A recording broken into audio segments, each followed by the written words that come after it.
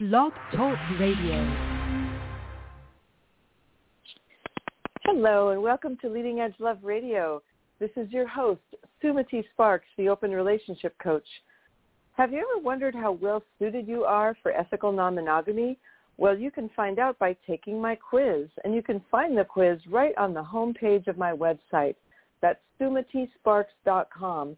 S as in Sam, U, M as in Mary, A, T as in Tom, I, Sparks as in sparks are flying.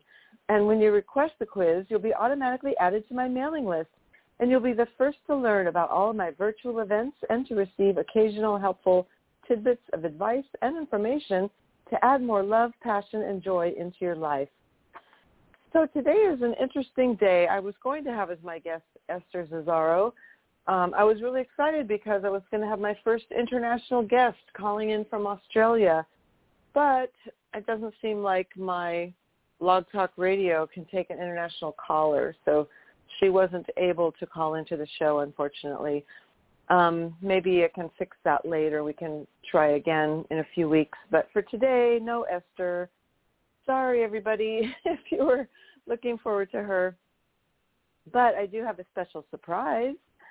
I'm going to share with you something I'm working on for a future class and probably a book, and it's called The ABCs of ENM. ENM stands for Ethical Non-Monogamy, and it's kind of an umbrella term that we use that kind of covers all of the different terms for people that are practicing any form of non-monogamous relationships. It could be swinging, it could be open relationships, it could be polyamory, could be solo polyamory. I'm not sure if people who are practicing relationship anarchy consider themselves ethical non-monogamous, because non-monogamy kind of has a feel of that it's kind of centered around being sexual, and relationship anarchists value all of their relationships equally, even their non-sexual ones. So that mode of relating may not be under this umbrella, but just about everything else is under the umbrella of ethical non-monogamy. And so I'm calling this the ABCs of ENM. And I started a workshop last year that just covered A, B, and C. And recently I've been fleshing that out to the entire alphabet. So I wanted to share some of the things that I've come up with. And, you know, this is just an hour-long show, so we won't get to all of them, but we can touch on most of them. And then my additional surprise is that I have a former metamor who is now a super close friend who's going to be calling in the show a little bit later, and we're going to talk about the metamor relationship. And we were planning a workshop together on that before the pandemic happened, so we're going to share a little bit about mastering the metamor relationship. And for those of you that don't know, the metamor is your partner's other partner. So usually you're not lovers with your metamor, because then that would make them a paramour, and then you would all be polyfamily. Polyfamily is also kind of a loose term. You don't necessarily have to be having sex with everyone to be in your polyfamily. But the metamor is typically someone that that you don't have like a deep, intimate sexual relationship with, but you have an intimate, loving friendship of some degree. It can be, well, that's not true. Your metamor is just your metamor regardless of how close you are to them. How close you are to them doesn't mean that they're your metamor or not. Your metamor is just somebody who's your partner's other partner. Sometimes it can be somebody you've never met. Sometimes it can be somebody that you have a close and intimate friendship with. And my guest today, Amy, is somebody who I have a very intimate friendship with. Even though we're not metamors anymore, that has continued on, which is really beautiful. And that's one of the wonderful things about ethical non-monogamy, is that we, things may not work out with our lovers, but we can still stay close with other people in the circle that we met. And we can also stay close with our lovers when we're not lovers anymore. And that's one of the things that I want to talk about on my list is the ex relationship. You know, we talk about our exes. And oftentimes in the default world, we think of our exes as somebody who we don't get along with. We, tolerate them, or maybe don't talk to them at all. But a lot of people who are polyamorous or practice ENM stay close to their partners even after the sexual relationship has ended. And I have a partner like that. I call him my post-romantic partner, my PRP. So we're still very, very close. We still feel like we are life partners. We share other intimate things in our life, things that are really important to us, but we don't share romantic sexual connection anymore. So that's one of the things on my list as well, is talking about our exes and how we navigate that in ethical non-monogamy. So that's my little intro. Let me get started. So the ABCs of polyamory started out as A was for self-awareness. So A for awareness. And self-awareness is really important, and that's why I have it as the number one thing. Because if you're just going around irresponsibly hooking up with people and thinking that you're polyamorous, you're going to be hurting people, and you're going to ultimately hurt yourself and your reputation. So it's really good to have a lot of awareness around what you're doing and what you want. You know, what kind of a non-monogamist are you? There's so many flavors and variations of how to be. Like I said earlier, you could be a swinger. You could be, somebody who wants polyfidelity. You know, that's where you have more than one lover in a closed group where you're kind of monogamous within this group. You don't see other people. Or you could be polyamorous where you have one or two really deep, loving partnerships, but you've all agreed that you can also go to play parties and have more casual sex with people as well. So there's so many different flavors. In fact, I was just sharing with someone yesterday. She asked me, what did I learn from all my years of polyamory, which has been coming up on 24 years for me now. And I said, well, one of the things is that there's a lot of nuances of how we do polyamory. You know, just because my partner and I are both non-monogamous doesn't mean we're both doing it the same way. And my first two partners, we were dramatically different in how we did it. One person wanted to see sex workers and only be with other people when he was out of town on vacation and have like vacation flings. And I wanted, one or more ongoing love relationships. And then my next partner, I wanted the same thing, but he wanted just as many casual hookups as he could possibly fit into his life. And when we broke up, he said, at least I didn't love any of my partners. And I said, how are you superior to me for not loving the people you have sex with? So we just really had different notions of what it meant to be open. So then my next significant long-term non-monogamous relationship, I thought we were on the same page because we seemed like we both had other deep love connections. We both liked to flirt, and we both weren't very possessive.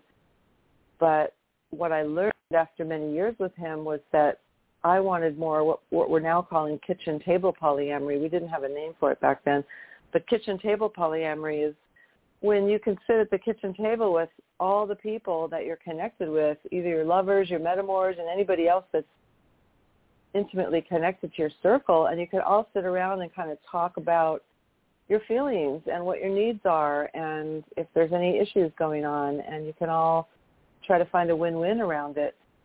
And my partner at the time seemed to want the same thing, but when it came down to it, he really just wanted to do separate dyads. So it wasn't like I never met his other lovers. In fact, I socialized with them. We were in groups together. But when it came down to actually talking about our feelings and our needs and trying to feel heard by everyone, they weren't available for that. He and his other partners weren't really available for that. It was kind of a take it or leave it. So I left. So that's what I learned, is that over the years, I became very aware. We're on the A again, the A of the ABCs. I became very aware of how I need to do non-monogamy. And, for example, I won't date people who have a don't ask, don't tell with their partner, because that means that I can never negotiate with them around seeing them on their birthday or going on a vacation with them or seeing what their partner needs and making sure that they're happy. none of those things can even happen because I'm supposed to not even exist. I won't date somebody who has the veto with a primary partner. I really prefer not to even date people with primary partners, but, I do make exceptions sometimes for people that have a lot of experience and really understand and grasp something that we call couples privilege, where couples seem to feel like their relationship is more important than the one that's not in the couple. So the one that's not in the couple feels lesser, like a lesser human being, like they're not valued as much. So hierarchy can be really hard on the person who's not the primary. So I tread lightly in those kinds of relationships now from my experience. So self-awareness is a big one, and as a coach now, I like to think that I can help people determine what style they want sooner than it took me. It took me about 10 years to get clear about that. But now that I know about all these different ways of being, I can help people figure it out. And sometimes you do have to go out and start dating for a while if you've never done it before. Just go out and throw some spaghetti on the wall and see what sticks, like try some stuff out, come back, check in with me or one of your other experienced friends and see how it felt and make adjustments as you go until you figure out what is the best modality or style for you to practice non-monogamy. And just don't get so attached, don't get so deep into the relationship and realize that this isn't the right structure for you. So that's what I help my clients do, is I help them put a toe in the water, see how it felt, come back. And I work with single people as well as people in couples or moresomes. And as they open their relationship and start dating other people, or singles start dating people at all, I help them figure out what modality they want to do and put a toe in the water, come back out, see how that felt, check in, make adjustments. And it's never going to be perfect. Relationships are not science projects. It's not a math problem. It's more like a dance. It's more like a tango where you need to feel it as you go and see if you're vibing with the rhythm. And, if you're stepping on each other's toes, back off a little. So it's more like a partner dance with yourself and with your partners. So there's no right or wrong way. These are just suggestions to try. And a lot of times we try relationship structures because we think it will help us to not have to feel our pain. And a lot of our strategies in life are, ways to avoid feeling pain, and it's just unavoidable. As I say in my jealousy workshop, pain is a natural, normal part of being human, but suffering can be avoided if we don't make up stories about it. Okay, so back to the ABCs. That was a long tangent. The next one is B. So B in the ABCs of E&M stands for boundaries. And boundaries kind of go along with the self-awareness piece, like what kind of non-monogamy do you want? And once you're clear about that, then you have to set boundaries and hold your boundaries. And so many people, especially those that are more anxiously attached or, have an prior experience in their life of severe abandonment or rejection, will push past their boundaries too long, and they'll put up with things that are causing harm to them. So having really clear and strong boundaries is super important. And one thing I like to say is in ethical non-monogamy, you never really have to break up with anybody if you're doing all three of the following things. One is you're speaking your truth.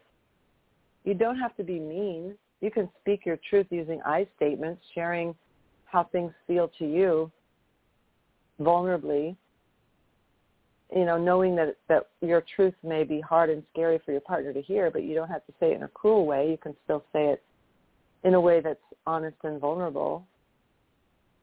And then being someone who your partner can tell their truth to. Can your partner tell you their truth without you freaking out or making them wrong or having like a huge meltdown so that they're afraid to tell you in the future? So can you speak your truth to your partner? Can you hear your partner's truth without making it so hard that they'll never want to tell you again? And the third thing, holding your boundaries. So I'll give you an example. So let's say you're in a partnership and your partner says to you, I want you to meet my new lover. And you say, I really don't like that person, but I'm not going to stand in the way of you having a relationship with them if you feel like you need that for whatever reason. I don't know why. I don't know why you want to be with that person, but if that's what your soul is calling, go ahead. Have at it. But I don't want to meet that person. I just don't want to be in their life. And your partner says, well, I really need you to meet my partner because I don't want to do polyamory unless we all know each other's partners. And you say, well, I'm not going to meet them. Sorry. You could choose to break up with me if you want, but I'm not going to meet your partner. So, that's the boundary that you're holding. Like, you're clear that you don't want to meet that particular partner of theirs. And they may end up leaving you, or they may end up getting really mad at you for a long time and throwing a fit, but, that's okay. Just hold the space for them and say, I'm sorry that this is hard for you, but I'm not willing to meet them.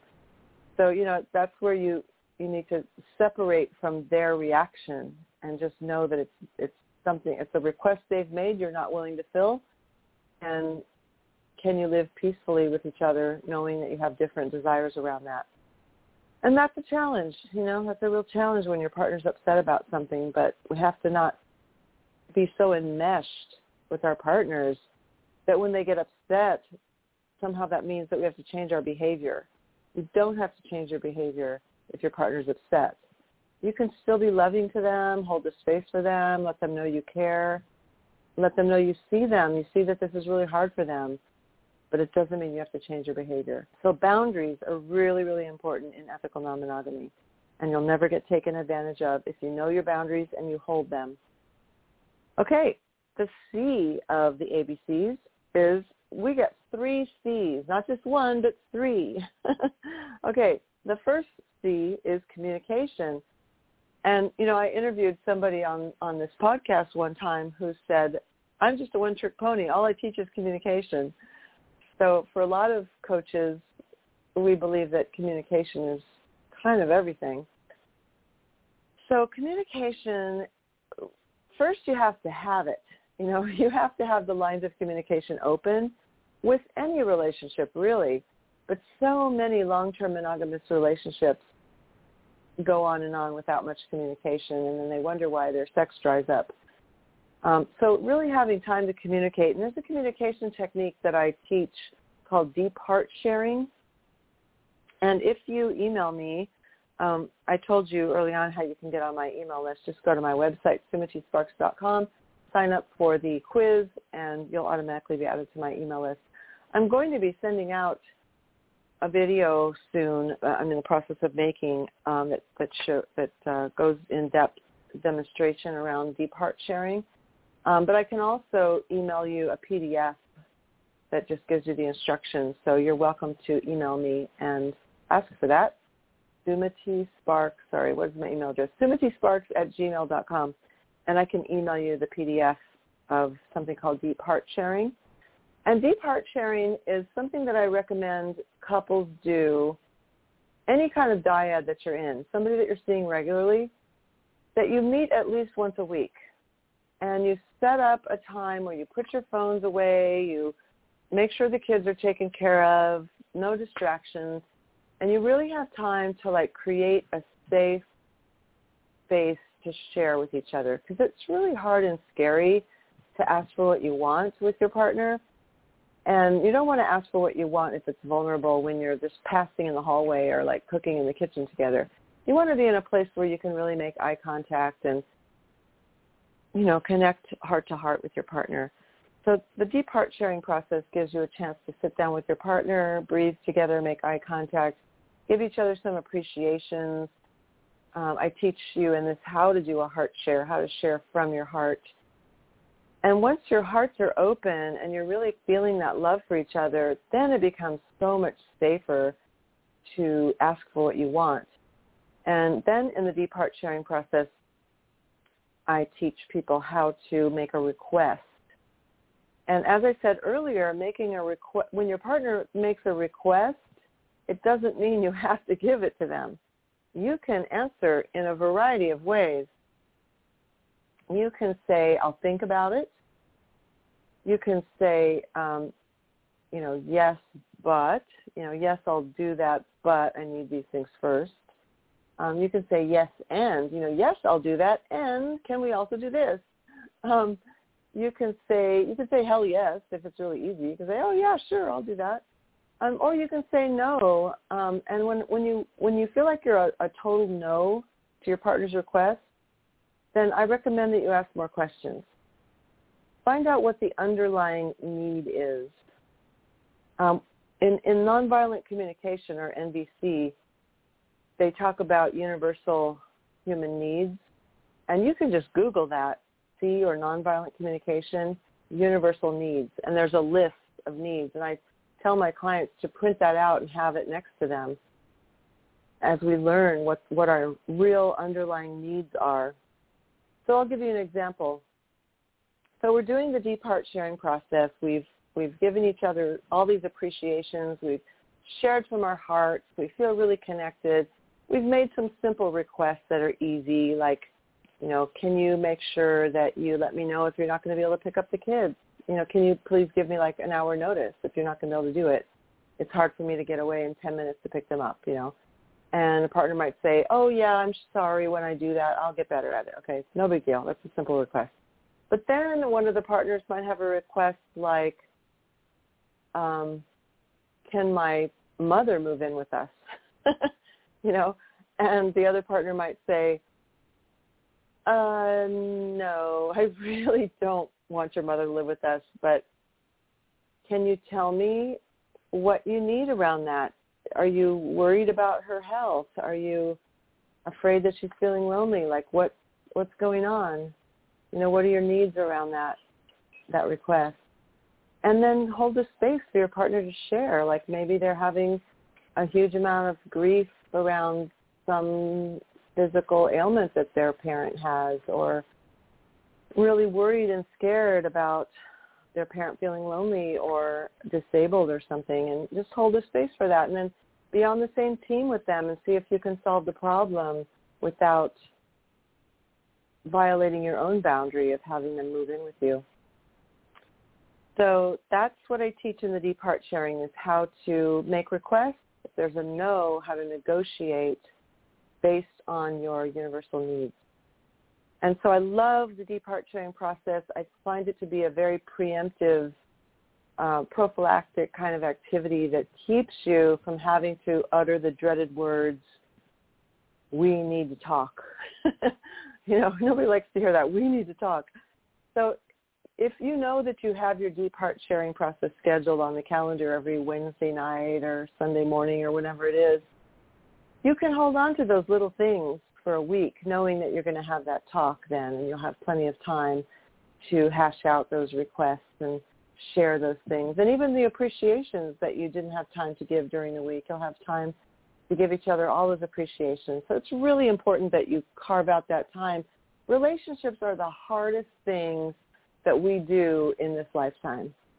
And they are the things that give us the most mental health, the most happiness, the most fulfillment in our life. They have the biggest payoff. So if they are the hardest things to do and they give us the biggest payoff, doesn't it make sense to invest a couple hours a week in nurturing that relationship? And I give this deep heart sharing process to all my clients, and most of them don't do it. I've set up accountability systems with them now where I make them email me and tell me each time they've done it, because we get lazy and we take each other for granted. That's just normal and human. And so it's good to have somebody holding you accountable, because if you invest that time into your relationship, it's going to pay you back 1,000-fold. So please reach out to me if you want to know more about the Deep Heart Sharing process. The second C in the ABCs is consent. So consent is a really important topic. It's really become a buzzword lately in the polyamory communities that I hang out with. And there still are some communities and some play parties that don't really talk about consent. And unfortunately, it's usually women that get the tough end of the stick there. and they don't have any process for when consent is violated. They don't have any way for accountability to happen. So if you are going to enter into any kind of play party community or kink community or polyamory community or any kind of dance community, sensual dance community, anything that involves people being embodied, people being sensual, people connecting in their bodies, be sure that that community has a strong consent policy and an accountability process for if consent does get violated. So all of the things that we do in ethical non-monogamy, there's a reason why it starts with the word ethical. And a lot of people are now calling it consensual non-monogamy. But those two terms are synonymous, ethical non-monogamy or consensual non-monogamy. The word ethical to me just means consensual. Being ethical means consensual. So in other words, cheating by definition is not ethical non-monogamy because your partner doesn't know that you're having sex with someone else. And so that makes it unethical. So ethical non-monogamy means that you're transparent and honest with all the people involved, and not just about who you're seeing, but the things that you're doing with your partner as well. Make sure that you're getting consent for everything along the way. Somebody who's intoxicated can't give you consent. Somebody who is underage, under legal age, under 18 in this country, in the United States, cannot give you consent. And check this one out. While you're having sex hormones are flooding your brain, so you're kind of intoxicated. You can't give consent in the middle of a sex act either. So, for example, if you negotiate a scene at a party where you're just going to play with kink, for example, maybe you're going to do some rope play, or you're just going to make out, or, you're going to do some degree of sensuality but without intercourse. And then halfway through, the person says, I want to go all the way. And the other person says, oh, yay, awesome, great, and does it. No, that's a consent violation. You can't make a decision when you're under the influence of erotic turn-on hormones. So the one who says, hey, I changed my mind, I want to go all the way, whoever has the most conservative boundary, the other person needs to honor that boundary through the entire scene and through the entire sexual session. And then when it's over, talk about how each other's feeling, see what kind of aftercare you need, what kind of communication you need the next day or whatever. Or, it could even be later in the day, but just have it be a separate conversation when you come down from the turn on and you're back to an ordinary state of mind. Then you can say hey, I think I still do want to go all the way with you, but let's do that in a couple hours or something like that. Okay?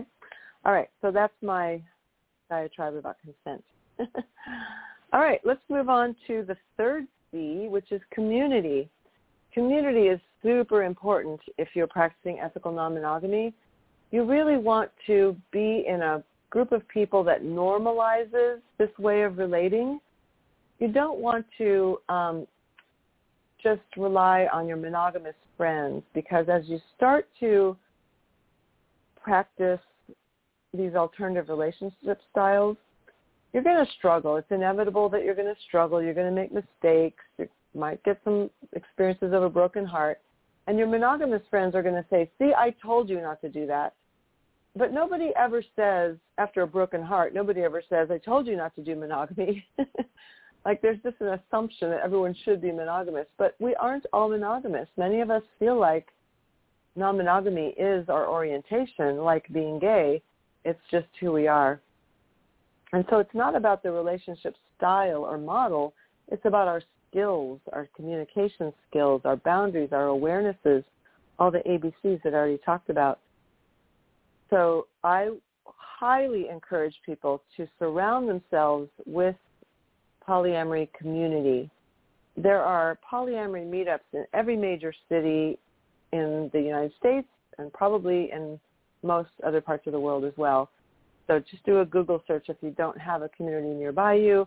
And if you don't live in a large city, I recommend that now that things are opening up after the pandemic in the United States at least, I recommend that you take a road trip at least once a month to the nearest big city and go to their polyamory meetup. And a lot of them are online. They might still be online for a while, so you can still do online meetings. But connect with your local polyamory community and, take it a long drive, a couple-hour drive to the nearest city once a month is not going to kill you. And as you start to make friends there, you'll eventually meet people that live closer to you. Trust me, polyamorous people are everywhere. I have clients in rural areas, remote areas, all over the country, and you'll start to connect in. So look for opportunities to be in community. There's online festivals. I'm going to be speaking at the One World Tantra Festival soon, and there's going to be hundreds of workshops there, and lots of them have breakout sessions where you can meet other people who are into Tantra. Now, not everybody into Tantra is also into polyamory, but there's a lot of crossover, and you can meet sex-positive, like-minded people at Tantra conferences, and there's quite a few of those that have been online lately.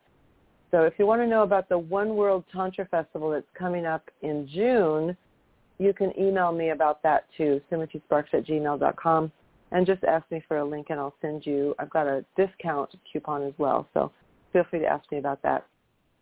But look for a like-minded community.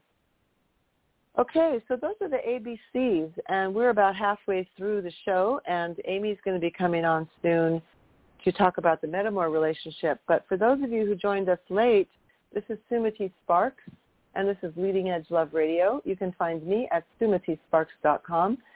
And my guest this week was not able to call in because she's from Australia, and I've never had an international guest before, so I didn't know that they weren't able to call into Blog Talk Radio.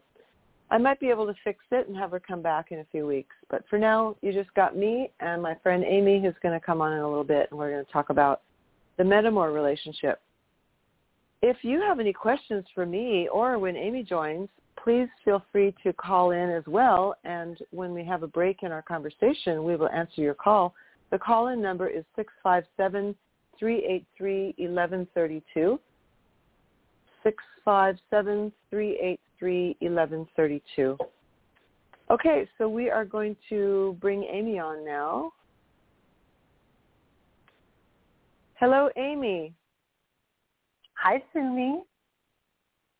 Hi there. I'm so glad that you were willing to step in for my she didn't show up, but my non-existent other guest. So I'm really happy that you're here. Welcome. Thank you. Yeah, sorry you had those technical difficulties internationally. Hopefully those get ironed out next time. It's always a challenge, isn't it, when we're crossing continents?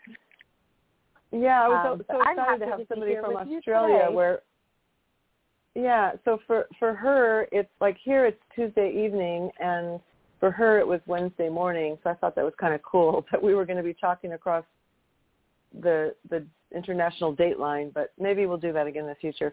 So, Amy, one thing I want to tell you, since I didn't have a chance to prep you, is that there's a little bit of a delay in the way you and I hear each other. So if we both start talking at the same time, just defer to me, and I'll probably just say, please continue.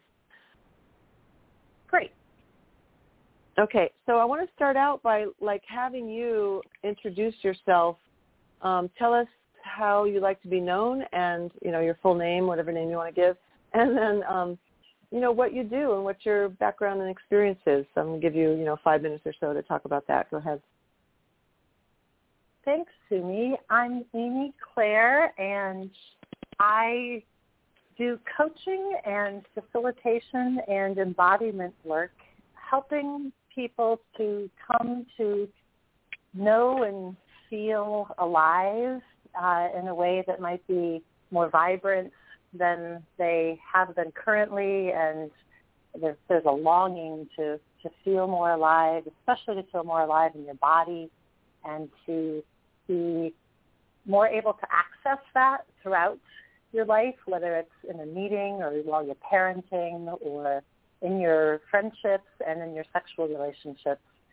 so my own journey has given me opportunities to do a lot of growth and learning, and I am really passionate about helping other people access ways of living that tap into our full range of emotion and experience, from grief and sadness and sorrow to what has not been that we've wanted in the past, to the longing that ultimately leads us, if we follow that longing, to the things that give us deep joy, and to be able to experience that full range, and especially in an embodied way. And I do that through work with groups and facilitation. I've been studying communications and doing work with peer coaching to professional coaching since I was 16, and also do that through one-on-one work and work with people in relationships of any configuration. And another big part of my work is that all those things I just mentioned, I do those in person or on the phone or in Zoom, and I also do them in the water. The water is a place of accessing so much of the flow of who we are. And so for me, I do aquatic body work, and I also do facilitation of workshops and individual coaching into feeling freedom and feeling the nervous system have a chance to be held and relaxed, and to access the spaces of joy that can come, and also hold space for the sadness and grief that lives in each of us because of our histories and our longings. So that's in a nutshell my passions and my work. Thank you so much, Amy. And can you briefly, we talked the other night for quite a while about your history, and so I know that all of us have a complex, nuanced history. But just briefly about, I was so impressed with where you came from, like the type of family you grew up in, and how much you've flowered and evolved in your life from where you started. Can you just briefly tell us a little bit about your story?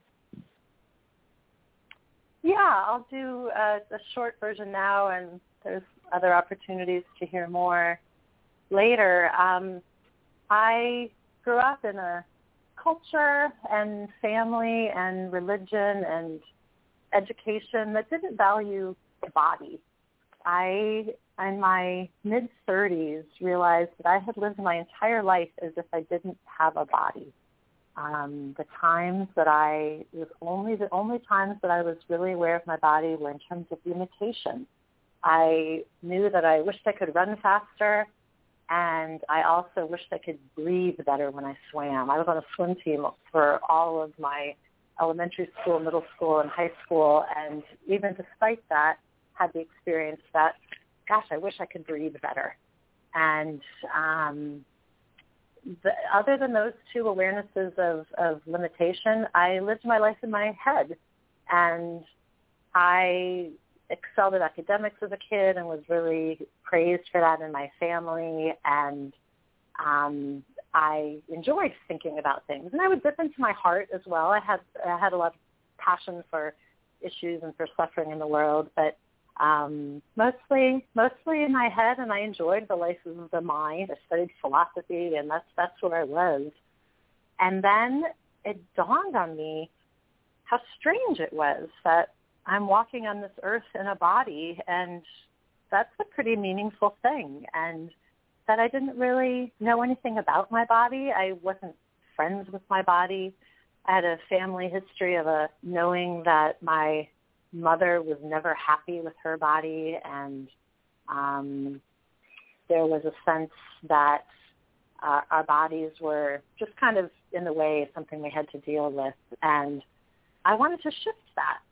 And I adopted several practices. I decided to spend a year getting to know my body more, and just awareness was a big part of that, and also dance and yoga were amazing opportunities for me to learn presence and stillness in a way that was beyond the kind of spiritual pause for meditation that I had as a practice in my life. it was another way of experiencing the world through my body, through senses and through awareness of what my body does and what it can do. And I started that, not surprisingly, given how I came to that point. I started that being aware of limitations and being so self-conscious. And I remember at my first yoga class thinking, oh my gosh, everyone's going to be looking at me. And that was horrifying to me. That was just mortifying to think that, because I wasn't confident in what my body could do.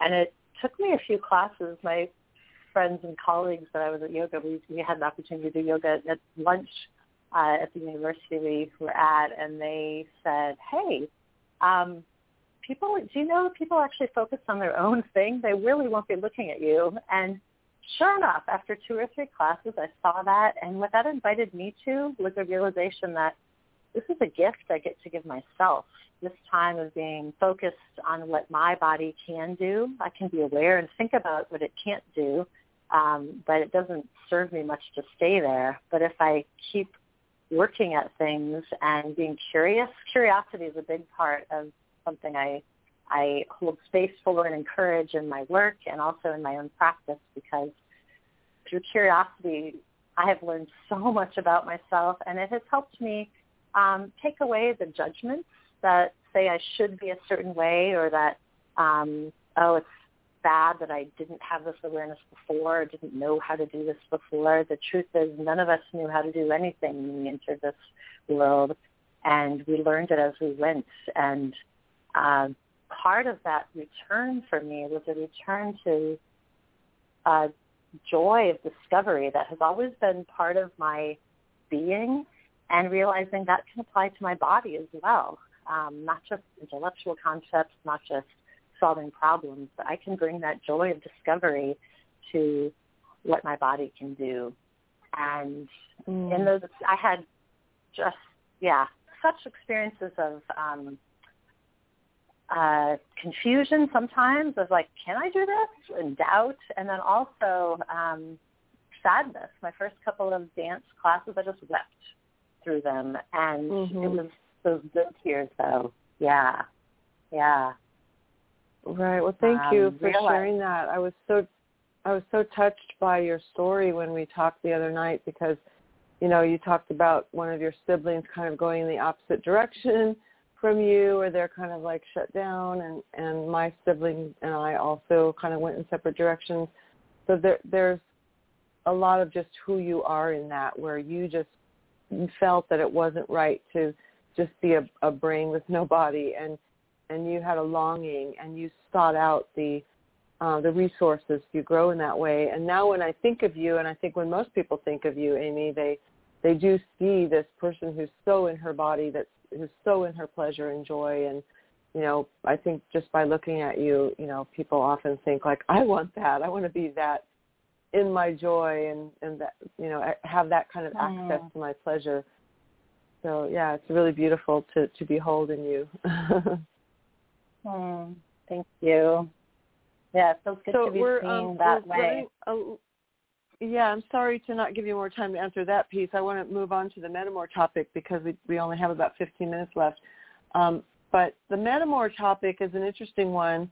Amy and I were talking about leading a workshop on it, so I started, writing about it and thinking about it. And some people really choose to not know their metamors, and that's okay. Like, I honor people for their choices for whatever reason, and we all have to honor ourselves for where we are in our journey, and never try to be more evolved than we are. This is common if you've been practicing non-monogamy for a while.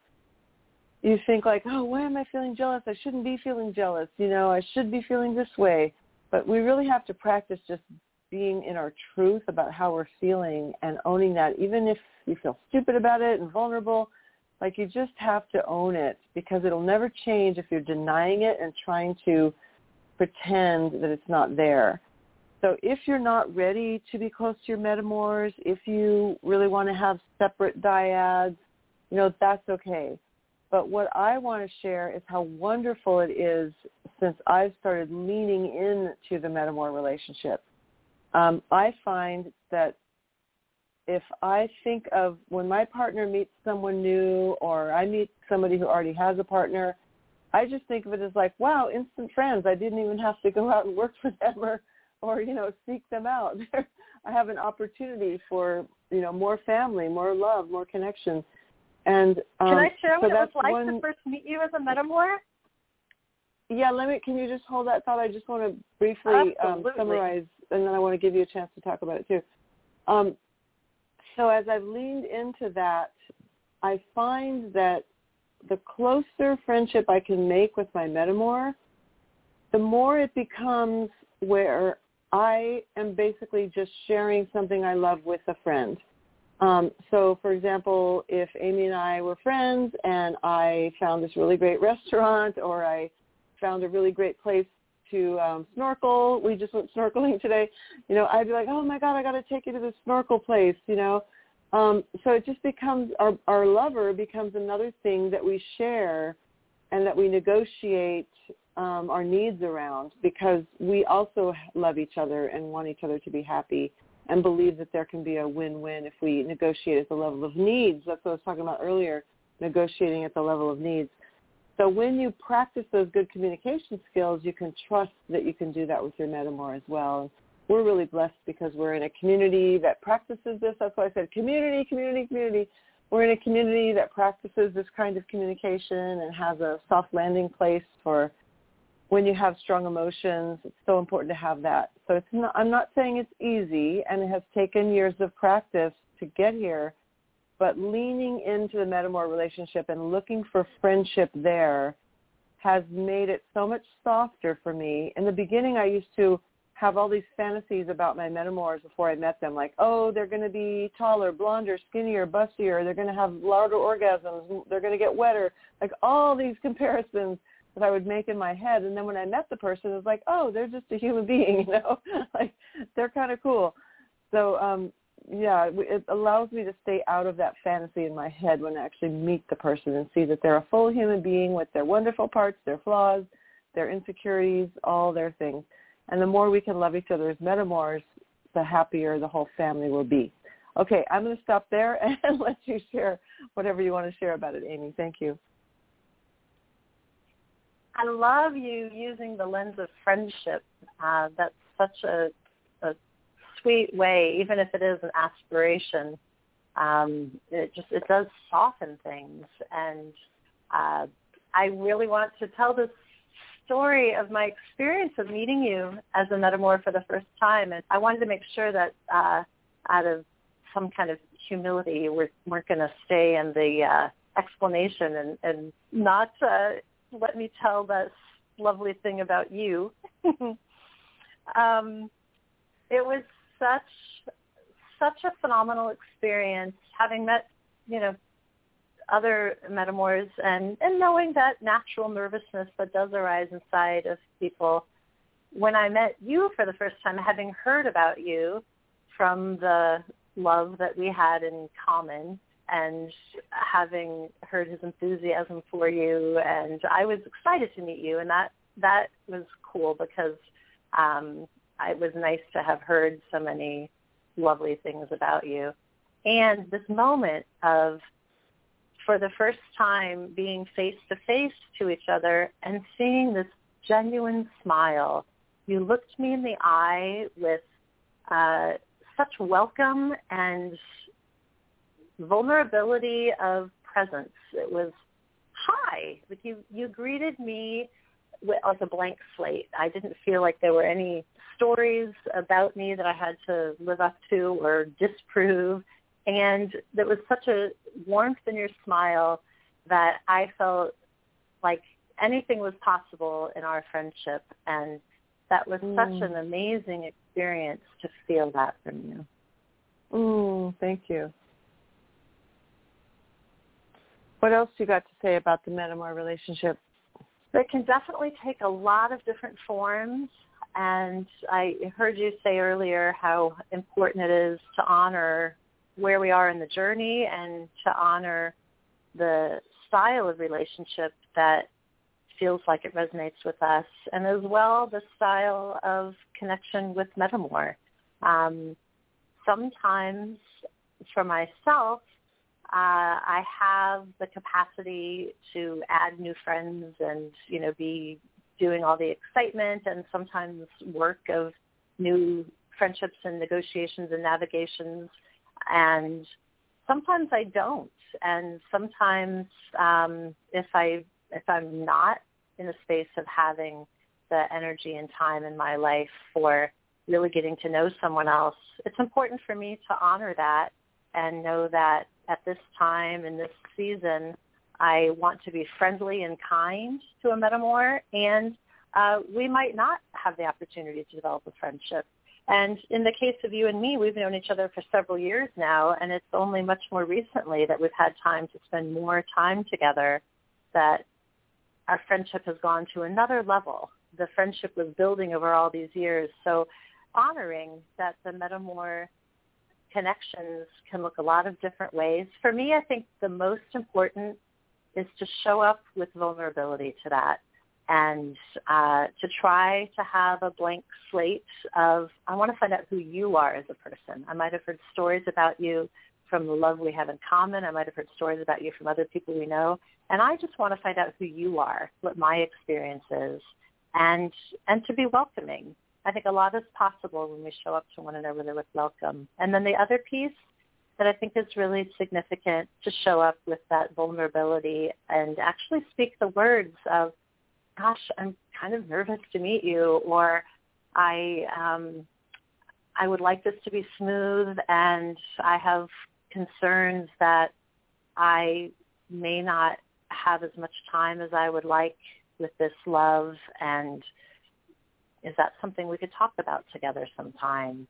Whatever those feelings are that are vulnerable, that it's worth speaking them, because it makes it possible then to, like you said, address the needs. I like that you talked about the universal needs and use that resource. Yeah, something came up for me when you were sharing around the power dynamic with, I talked about couples privilege earlier. And when I'm in like a pre-existing relationship with somebody that's, been going on for a while, and then I'm going to meet my metamor who's like come into the relationship later, I usually have more power, even though I may feel threatened by this person. I may feel scared that they're maybe younger, prettier, richer, whatever the thing is, For men, it might be, I heard they have a bigger cock, or they have more hair than me, or whatever, whatever our insecurities are. We may be feeling those insecurities, but if we're in the existing relationship, we have more power. And so keep that in mind, that they're feeling even more insecure than I am, because I have established relationships. So when I'm in that position where I'm in the established relationship, I try to be extra warm and welcoming to the person, because I know as insecure as I'm feeling, they're feeling even more.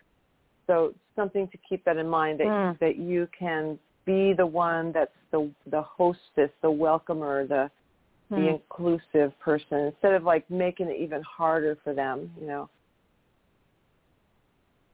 Yeah, I'm inspired by that, about the capacity we each have to help set the tone. That can go such a long way, whatever spot we're on, of existing, pre-existing or not. But to envision how I would like this to feel and set that tone in the way we interact. And even if sometimes it's necessary to get support from a friend, if there's kind of more nervousness and uneasiness, to prepare for that kind of a meeting and for a conversation, even if it's casual. If we know that, that I have some anxiety, that I can work on that somewhere else, so that I can come really, really clear and bring the enthusiasm that I'd like to and the welcome that I'd like to, and set that tone that way. Right. Yeah, that's important. Because, I remember the first time I was dating a married man. The first time I met his wife, I was so nervous. I drank about a gallon of Diet Coke before going to see her, and then I was talking 90 miles an hour. I was so nervous. So I love what you said about like getting support from other people to calm your nervous system before you go meet them.